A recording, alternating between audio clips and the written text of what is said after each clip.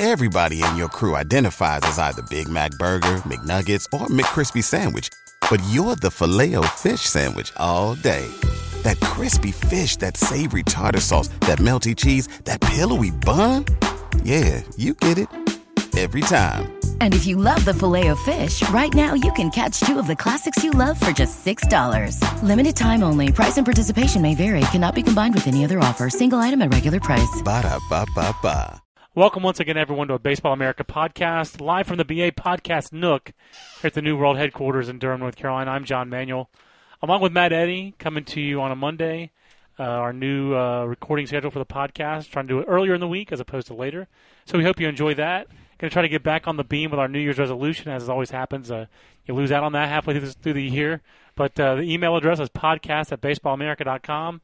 We have a lot of draft podcast questions from Joe Lacates, so we're waiting for Matt Blood to get back from his long trip, and I'll be joining Matt this weekend in Chicago for the Under Armour Classic up at Wrigley Field, so we could probably take some of those next week, Joe, and then we'll hope that everybody else emails in with podcast questions at podcast@baseballamerica.com. Matt, this issue is our Best Tools issue. We're going to talk a little bit about how we do Best Tools and what's neat about Best Tools, and then a little bit of how the process is different for you doing two AAA leagues. I did a AA league, the Prospect Layton Eastern League this year. But first, our podcast has been usurped by the big news here on Monday. You gotta love the big trade deadline and all that stuff, all that hoo-ha that goes on around the trade deadline. And Manny Ramirez and Ken Griffey Jr. are two Hall of Fame bats, and there was obviously some big bats. But the most effective bat to get traded might have just gotten traded today, here on August 11th, with Adam Dunn slipping through waivers and going from Cincinnati to Arizona for Dallas Buck and two players to be named. Matt, how shocked were you? I mean, I think safe to say the whole reaction in the office was one of stunned surprise when that trade went down. Yeah, remember the Diamondbacks were big players for Mark Teixeira. Right. They were rumored to be big players. So good point. They get kind of their consolation prize in Adam Dunn, and they give up a pitcher coming off major elbow surgery in Dallas, Buck. Distinguished college career, but absolutely drafted knowing that he was going to require some serious operations. So the pairing of Dunn and the Arizona Diamondbacks makes all kinds of sense to me. It is logical. I mean, it's extremely well. First of all, they kind of had to do something. They're in first place in the National League West, and the Dodgers are chasing them. And the Dodgers are a flawed team, but the Dodgers definitely have some momentum with when you're going from Manny Ramirez being picked up to adding Casey Blake to even Clayton Kershaw, coming off his best starting as the St. Louis Cardinals, one that really kind of captured all of our attention. That was kind of neat to see Clayton Kershaw on a daytime game, and everyone here at BA kind of crowded around the office HD TV and watched a little Clayton Kershaw against the Cardinals, and we were just really all, I think everyone was impressed by Clayton Kershaw, but. The Diamondbacks, they lose Orlando Hudson, one of their most important offensive players. And the bottom line is it's kind of funny, their need was really corner outfield help. Well, they kind of had it in-house in Carlos Quentin and traded it in a terrible trade to the White Sox. So now Carlos Quentin is on his way to maybe winning American League MVP for the White Sox. And after Eric Burns got hurt, there was absolutely nothing in corner outfield. I mean, Alex Romero getting a lot of corner outfield spots for the Diamondbacks, and Jeff Salazar gets called up to replace Orlando Hudson. So those two guys are fringy fourth outfield types. Adam Dunn is anything but that, Matt. I mean, I think he tilts the balance of power back toward the Diamondbacks. Yeah, he's great for two reasons. You talked about Best Tools. He was the third top power hitter in the National League as judged by National League managers. Right. And he's got 30 home runs already. He's got a chance at 45 or so. His career high is 46. Yeah, so he has a chance to surpass that. He's got a chance to hit 40 home runs for the fifth straight season. Yeah. I mean, that's kind of like Hank Aaron territory. I mean, I'm not trying to put too much on him, but that is what Hank Aaron did every year, is hit 40 home runs plus. He did it for 20 years. And, Cincinnati's been a great park for Dunn, but, whatever they're calling the park in Arizona now would also be a great place for him. What do they call the park in Arizona? As a Chase Field? It's not Bank. Yeah, it's Chase. It's not Bank One. And I miss the Bob. I miss calling it the Bob. And not to be overlooked, it's also a left-handed power source, which the Diamondbacks had sorely lacked. Also, You know, also not to be overlooked is that the Diamondbacks probably will run away with the most strikeouts in the league now, with Chris Young and Mark Reynolds in the top 3, I believe, in the league. Now that is a caveat. If you are one of these guys who believes in, productive outs, or if you are one of these guys who thinks that strikeouts do matter, and that having a lot of strikeout guys in the middle of a lineup back to back to back could be a problem, we might see that with the Diamondbacks now, because this really is you just mentioned, the Reynolds especially. Chris Young, I seem like they hit him everywhere in the lineup. When he's hot, they might maybe move him up to 5-hole. But I've seen him hit anywhere 5, 6, 7, 8 lately. Mm-hmm. He certainly has not been as good as he was last year. I mean, his sensational rookie year, even when his on-base was under 300, he was so productive because of all the home runs and stolen bases. But Adam Dunn, this is the guy who has the single-season strikeouts record, correct? No, he doesn't. Oh, he doesn't. Ryan Howard shattered it. Oh, I forgot. He might break it again. Right, and that's who finished ahead of him. Ryan Howard 1 in best power in the National League. Albert Pujols 2. Adam Dunn 3. It's a pretty good. It's a pretty good who's who. Ryan Howard, and Ryan Howard. He plays shortstop. But Adam Dunn, you got to love also. He's obviously playing at a home run park in Cincinnati this year, but 16 homers at home, 16 on the road. Is any park going to hold him? Just about to say, there's no park that this guy, the big donkey, cannot hit a home run out of. And meanwhile, Dallas Buck, like you mentioned, Dallas Buck's a guy who was a Warrior at Oregon State, two-sport recruit. He did play some special teams as some defensive back early in his career at Oregon State. Focused on baseball, helped that team win the 2006 national championship. He was not there for the 07 when they went back-to-back, when the O-State Ballers were still balling, in Mitch Canham's words. But Dallas Buck did pitch that junior season with decreased velocity, and the Diamondbacks took him anyway, and he's gotten that velocity creeping back into the low 90s. But he's a low 90s sinker baller, and even this year when his strikeout rate is pretty low, Matt, it's a 1.95 ground out to air out ratio in A ball for a 23-year-old guy who will be 24 in November. So I'm not sure how high the ceiling is on Dallas Buck. I do think to myself that's a good guy to have in a ballpark like Cincinnati that is so home run centric, home run oriented. But the other question that you brought up is, who are the players to be named going to be, and who can they possibly be? The Diamondback system really is thinned out, and it's startling. Obviously, a lot of the guys are in the big leagues and helped them win last year, but you look at the team like the Rockies, as I'm sure Tracy Ringlesby will do. The Rockies are also homegrown, and Homestar and homegrown, and Great Jorb. They're homegrown, but they still have some prospects in their farm system. The Diamondbacks are a little thin. Actually, they're kind of a lot thin. When you get past Max Scherzer, who's kind of working his way back into shape in AAA, and when you get past Jared Parker, the first-round pick in 07, and Gerardo Parra, kind of their hitting sensation at AA, who's slumped at AA, but the best pure hitter in the system by far. Yeah. And once you get past those three, who would you target if you're the Reds? I mean, maybe Brooks Brown, the former Georgia right-hander. He's solid. You've had a nice bounce-back year from Matt Torra this year, former first-round pick, who's had major shoulder surgery. I don't really know. You've already traded a guy that some people like, in Emilio Bonifacio. And Evan Scribner in the Tony Clark trade.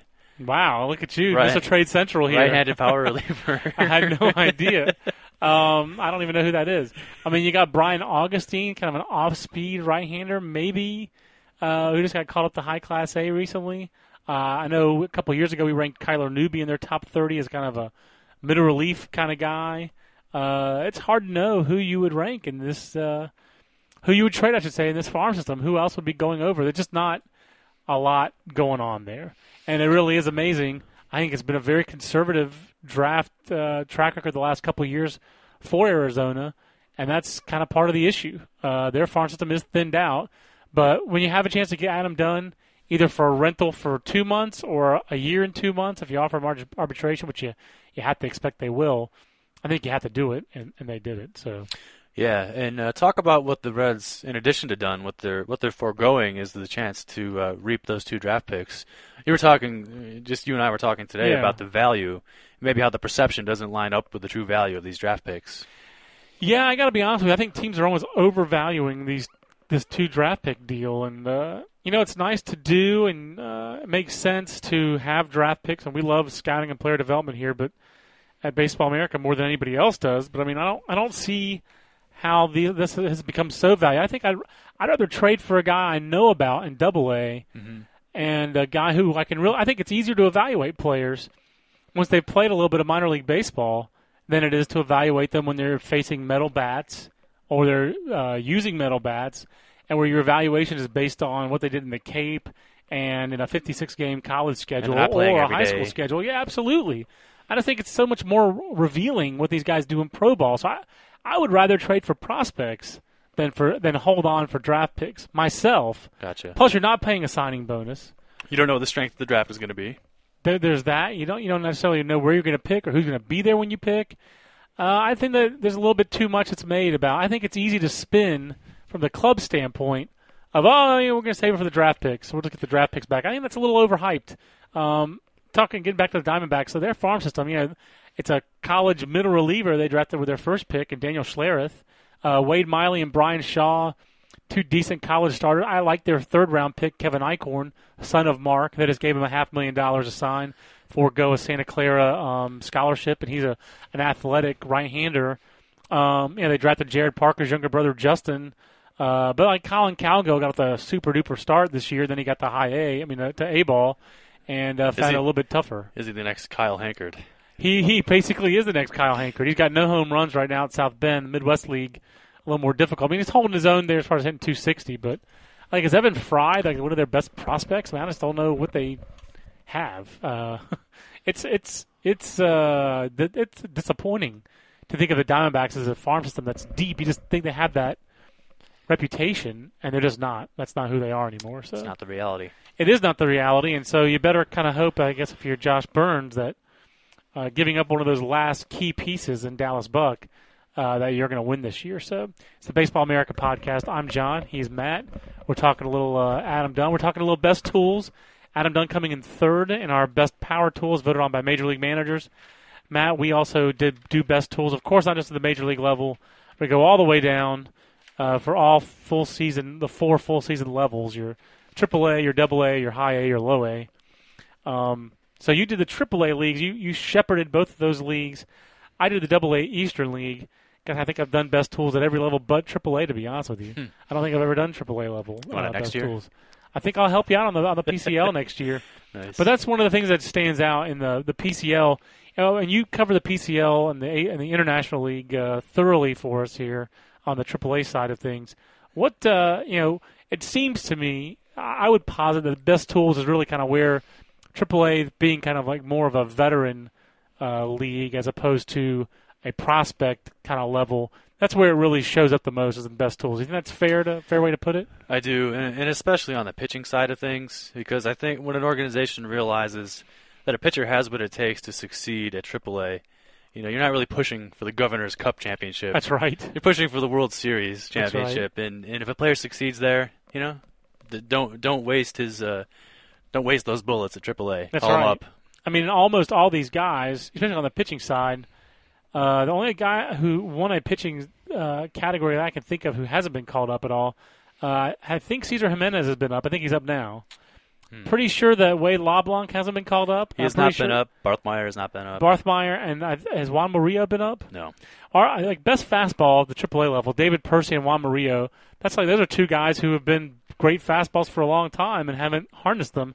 David Percy finally starting to a little bit. Are you optimistic about David Percy's future with the Blue Jays, or you think he's still pretty much going to be a relief pitcher when it's all said and done? That is one possibility. What lends the most hope is the surgery he had in the last offseason, because he was pitching injured really all of 2007, his abbreviated 2007 season. He came back strong this year. He's been really, really good for Syracuse. Strikeouts are up, walks are down. More consistency from start to start. And you really saw it in the AAA All-Star game when he was painting the corners at 95-96. That was a 2-inning stint. If he does that, he's going to have enough to be a major league reliever. Well, 8-6, 269 for him at the AAA level this year with 121 strikeouts, like you said, and just 34 walks. That's the best ratio by far of his career. Yes. He has struggled in the big leagues. Guys aren't expanding their zone as much as they do even at the AAA level. Right. But, it's to be expected. I think the guys who go straight to the big leagues and succeed are fewer and further between.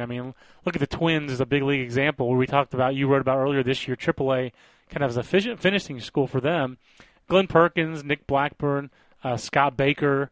All three of those guys are key parts of their rotation this year, and I'm leaving out somebody, aren't I? Kevin Slowey spent a full year, even though he almost broke the ERA record, you know? And all four of those guys also had initial struggles in the major league. I mean, I know Blackburn is technically a rookie, but he was terrible at the end of the big league season last year. Mm-hmm. Perkins had some success as a big league reliever, but then the next time he got up as a starter, he got his head handed to him. And but all those guys, I think, benefited from having a lot of AAA experience, but then again, some big league experience where they struggled before they figured it out. So the fact that David Percy's struggling now certainly doesn't mean that he's going to struggle forever in his big league career. But a couple other good stories, I guess, on the AAA side that I wanted to touch on with you real quick, Matt. We have best defensive third baseman, and and Jim Callis has written about this. You got Neil Walker winning International League best defensive third baseman. It's you have an interesting dilemma now with the Pirates. This is draft signing week, and I'm sure we'll podcast on Friday, actually, after all the draft signing deadline passes. But you got Pedro Alvarez, who's not yet signed for the Pirates, but I think we still expect him to sign. You got Neil Walker in AAA, and they just acquired Andy LaRoche. What do you think Neil Walker's future is in the Pirates organization? Yeah, Neil Walker's situation really highlights the value of having up-the-middle prospects. Yeah, great point. He switches to third base. And, he's acclimated himself very well defensively, and he's hitting for a lot of power. Unfortunately, he's also hitting .230 this year for Indianapolis. So, on the bright side, he's 22, and he's a left-handed hitter.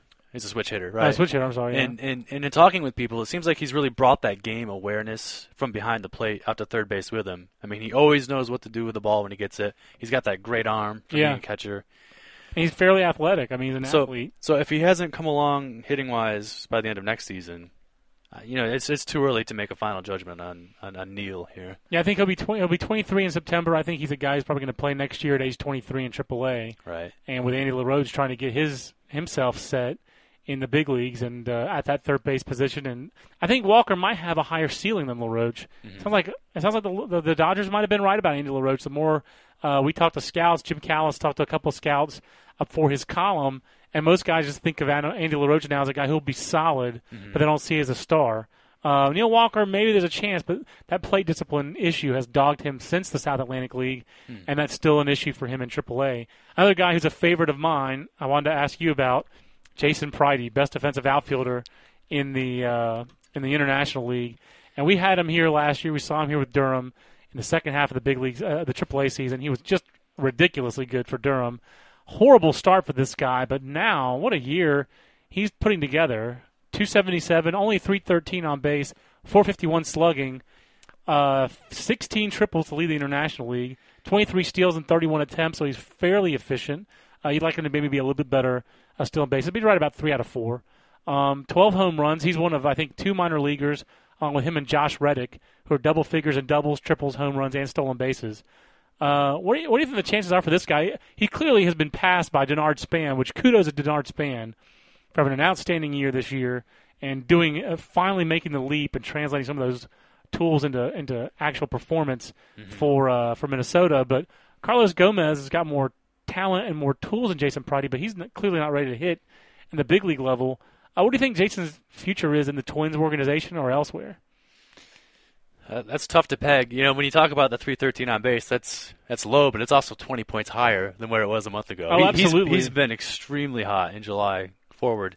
As to his future, well, he's your prototypical backup in a lot of ways. Yeah. I mean, he's an exceptional defensive outfielder, which is what he got the award for here in our best tools. And you could see how it would be easy for a guy like him to maybe not go all out all the time, because he's been passed by 2 guys in the organization, but the effort is there, it's consistent, and the tools are starting to play in July.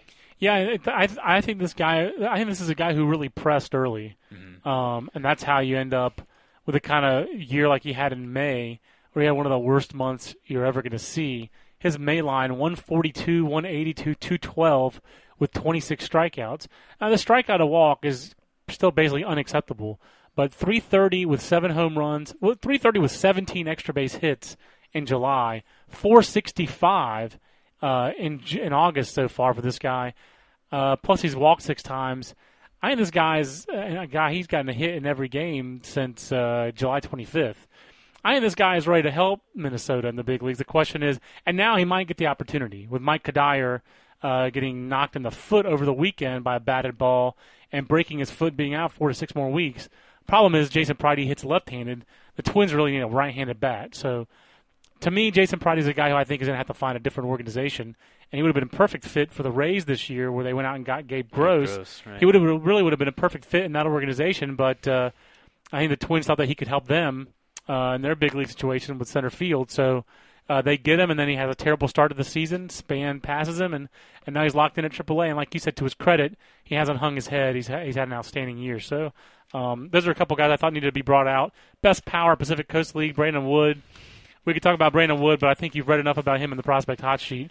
But Yes. that guy is about as hot, probably the hottest player in the minor leagues right now is Brandon Wood. Yeah, considering the advanced competition, this might be the hottest hot stretch we've seen in several years. I mean, probably since he was in the Cal League. I'm about to say, since Brandon Wood in the Cal League. You might remember me from such shows as Brandon Wood in the Cal League. I mean, this guy is just having a ridiculous year. We'll move on to Double-A Eastern League in just a second. But we got to admire the stats here. Exactly. I mean, look at this. I mean, he's put himself in the PCL home run and slugging competitions just on the strength of his July numbers alone. I mean, That's just read those July that's numbers donkey. for the audience. 355, 439, 738. That's ridiculous. That's 11 home runs. It's a Ryan Strebe-like 14 home runs since July 1st. Ryan Strebe also on last week's hot sheet follow list or team photo for leading the Florida State League in home runs with 27. But this is a guy who's doing it in Brandon Wood, playing shortstop. And oh, by the way, his batting average is all the way up to 294. So, I don't think they're going to find a spot for him with the Angels this year.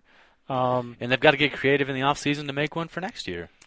Yeah, they do. And you just have to wonder where this guy ends up. We heard the rumors to share it to the Angels, and we heard that Wood was potentially on the trading block, but those two sides never came together. And I think Brandon Wood joins Jason Pridey on the all-block team, with Neil Walker possibly also on there. Possibly, so, yeah. I did Eastern League tools, and we'll touch on those real quick. Eastern League's a fun league to do. It's up to 7 or 8 managers. I guess it ended up being about 8 managers out of 12 in that league, and a lot of it's hard to really find a lot of consensus on some of these categories.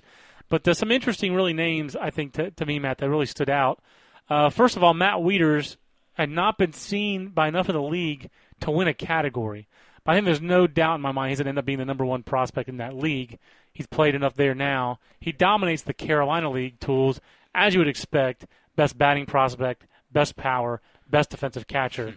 Well, we should mention that Wieters will have some pretty stiff competition from a couple of 20-year-olds. That's where I'm going, especially in the best power. Travis Snyder won it in the Eastern League, and for just pure raw power, Snyder might have more raw power than Matt Wieters. That's a toss-up. Two completely different-looking players. I mean, Travis Snyder's the tailback. I mean, the fullback to Matt Wieters' tight end, I guess, if you're looking at it in football terms. But you've done the Blue Jays list for several years now. You're a pretty big Travis Snyder fan, I think, aren't you? Oh yeah, everybody who watches him comes away that way. I mean, that's just. It's amazing. It really is. Tailor-made swing for hitting for average, hitting for power, incredible strength. And the best thing about it sounds like the strikeout totals he had earlier this year are really a result of him making some adjustments he really probably shouldn't have made to try to protect his elbow from that spring training injury that he suffered. And he DH'd a lot, and his right elbow just wasn't right. And his manager, Gary Cathcart, said that he just thought he was kind of he's such a smart, cerebral player and knows his body, knows how to hit, that he was doing things where he could still be an effective hitter, but he changed his swing path and his swing plane, kind of trying to protect his elbow and not overextend his elbow. So he was really basically sacrificing the outside corner. And now, as he got healthy, as he trusts the elbow, he's been his own best hitting coach. He's adjusted his swing again. He's getting better plate coverage and caught up to AAA than the last week. So now you got a prospect in the International League for sure. And I'm going to guess that Russ Adams won't have to hit cleanup anymore for Syracuse. I think he might have Travis Snyder thrown in there. A couple other guys that though were the Eastern League. Really, the consensus was not a ton of stars in the Eastern League, but a lot of solid average future big leaguers. Perhaps the Nick Evanses of the world, the Danny Murphys of the world. Mike Karp not in here. John Nee's not in here. Matt, what do you think of Danny Murphy? Danny Murphy's a guy who has never been on our hot sheet this year, but now he's in the big leagues. This is a guy, can he hit enough so the Mets don't need to bring Ryan Church back from a concussion? Is he going to hit to that level, or can he contribute to a team that could maybe win an Eastern Division championship? You are leaving Fernando Tatis out of that scenario. I am. I should mention. Consciously, purposefully. I'm not sure Danny Murphy is quite ready to lead them to the promised land yet. However, he's off to an incredible start. He really has a plan with each at-bat. He grinds out at-bats. He knows what to do when he gets his pitch. Is he going to hit? 20 home runs is probably the high end for him. Absolutely. I think so for sure. I think he's got a chance to hit 280 to 300 in the big leagues, though. He has a chance to be Chad Tracy. Yeah. I don't know that he's as good of a defender at third base as Chad Tracy was when he was at his best. But I think that's who Danny Murphy has. If I'm giving him a comp, that's my comp. I actually think he has a little bit more feel for hitting than Chad Tracy, and that's saying something because Chad Tracy had some ridiculous hitting streaks in the minor leagues, but this is a guy who's 11 for 23 in the big leagues, and he really does have a plan, and he's basically he's a grinder who hits. And that's what everybody in the Eastern League pretty much said about him universally. And there's nothing wrong with that. And they call him Daniel Murphy on television broadcasts. I think that's what he likes to go by, Daniel Murphy. He'll always be Danny to me. Probably the most exciting players in that league, in the Eastern League, are two guys who are very different. I guess they're lumped in maybe similarly because they're both African-American high school players, draftees, Greg Golson and Austin Jackson. It was an inside joke here in the office on Greg Golson. I apologize. But do you believe in Greg Golson at all, Matt? You're welcome to say no. I don't think Greg listens to this podcast. But I'm kind of a Greg Golson guy. I just have talked to too many scouts who do like him. But I understand you if you don't. I haven't followed his career closely enough. He seems like a guy that there's scouts love and minor league managers love and sabermetric studies do not like because he never walks. It's just not in his blood to walk. But this year, and he's gotten a lot of Ron Gant comparisons in his career. Wow. But Ron Gant with better defense. It's 287 this year in Double-A, 336, 438. He's got 20 for 24 stolen bases. Honestly, he reminds me way too much of Reggie Taylor and other Phillies of yore. Chris Roberts is another example. Guys are all tooled up with no place to go because they can't get on base and they can't consistently hit for average because they give away too many at-bats and swing and miss too much. That's just my dime store Greg Golson take. But I got to tell you, I haven't run into a scout or a minor league manager who didn't want the guy to succeed or didn't like him. Right. I think he works hard. I think he plays the game the right way. Like Danny Murphy, I think he is a grinder. He just is a grinder with a lot of tools. But he's a grinder who doesn't quite know how to work a strike zone. 117 strikeouts, 28 walks this year. Those 28 walks, that might just be a career record, career high. Austin Jackson, have you had a chance to, is that a guy maybe you feel a little more comfortable talking about? Greg Golson won Best Outfield Arm and Most Exciting Player. Austin Jackson wins Best Defensive Outfielder in the Eastern League. And he's making it look good that we ranked him ahead of Jose Tabata coming into this season in the Yankee system. Yeah, there's certainly a lot more certainty with Austin Jackson. You get a rough idea of what he's going to be like as a major league player. That is a career high, by the way. Greg Golson had 30. I'm sorry, he had 30 walks in 2006. So he's nearing his career high with the 28 walks. Yeah, maybe Jackson doesn't really stand out in any tool, but across the board, yeah, he's very steady and that's solid package. I think there's a lot of upside there as well with the power. It's 31 doubles in Double-A right now for a guy in his third big pro season, third full pro season. I think there's upside there. I think Austin Jackson is close to fitting that Yankee center field profile, and he's much better bet to be the long-term Yankee center fielder than anyone in their big league team right now, whether that's Johnny Damon, who's not a long-term option, not even a short-term option, Melky Cabrera, whose bat has fallen on hard times the last couple of years, Brett Gardner, who had his first close-up and did not succeed very well in it, and Justin Christian, signed by our own J.J. Cooper, basically, or at least an assist to J.J. Cooper. And if there's anybody else that we'd root for over Austin Jackson, it would be Justin Christian. If Justin Christian became an everyday big leaguer, that would be amazing, I would say, and a welcome. I don't think anybody would mind that happening.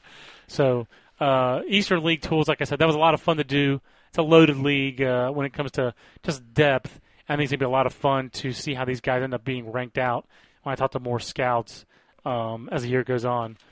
Matt, one day we'll do Appalachian League Best Tools, but we're not there yet. So we'll visit back with Matt, obviously, when it's top prospect time because Matt ranks the IL. Do you do the PCL top 20 as well or no? No, IL, not this season. IL top 20 and Appalachian League top 20. League. I'll be hitting the Eastern League, and then we'll both have 3 top 30s that you'll see online, obviously, chat about, podcast about, et cetera, et cetera. And Matt, Monday's also your transactions wrap-up day in the minor leagues.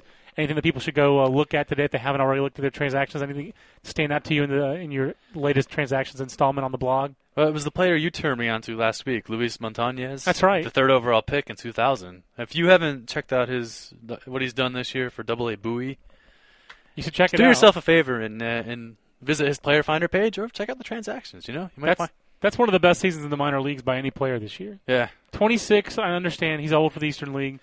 Eastern League managers think there's still something there with Luis Montañez. Well, I guess wants to be called Lou. As Daniel Murphy wants to be called Daniel Murphy. Montañez wants to be Lou. What stood out for you?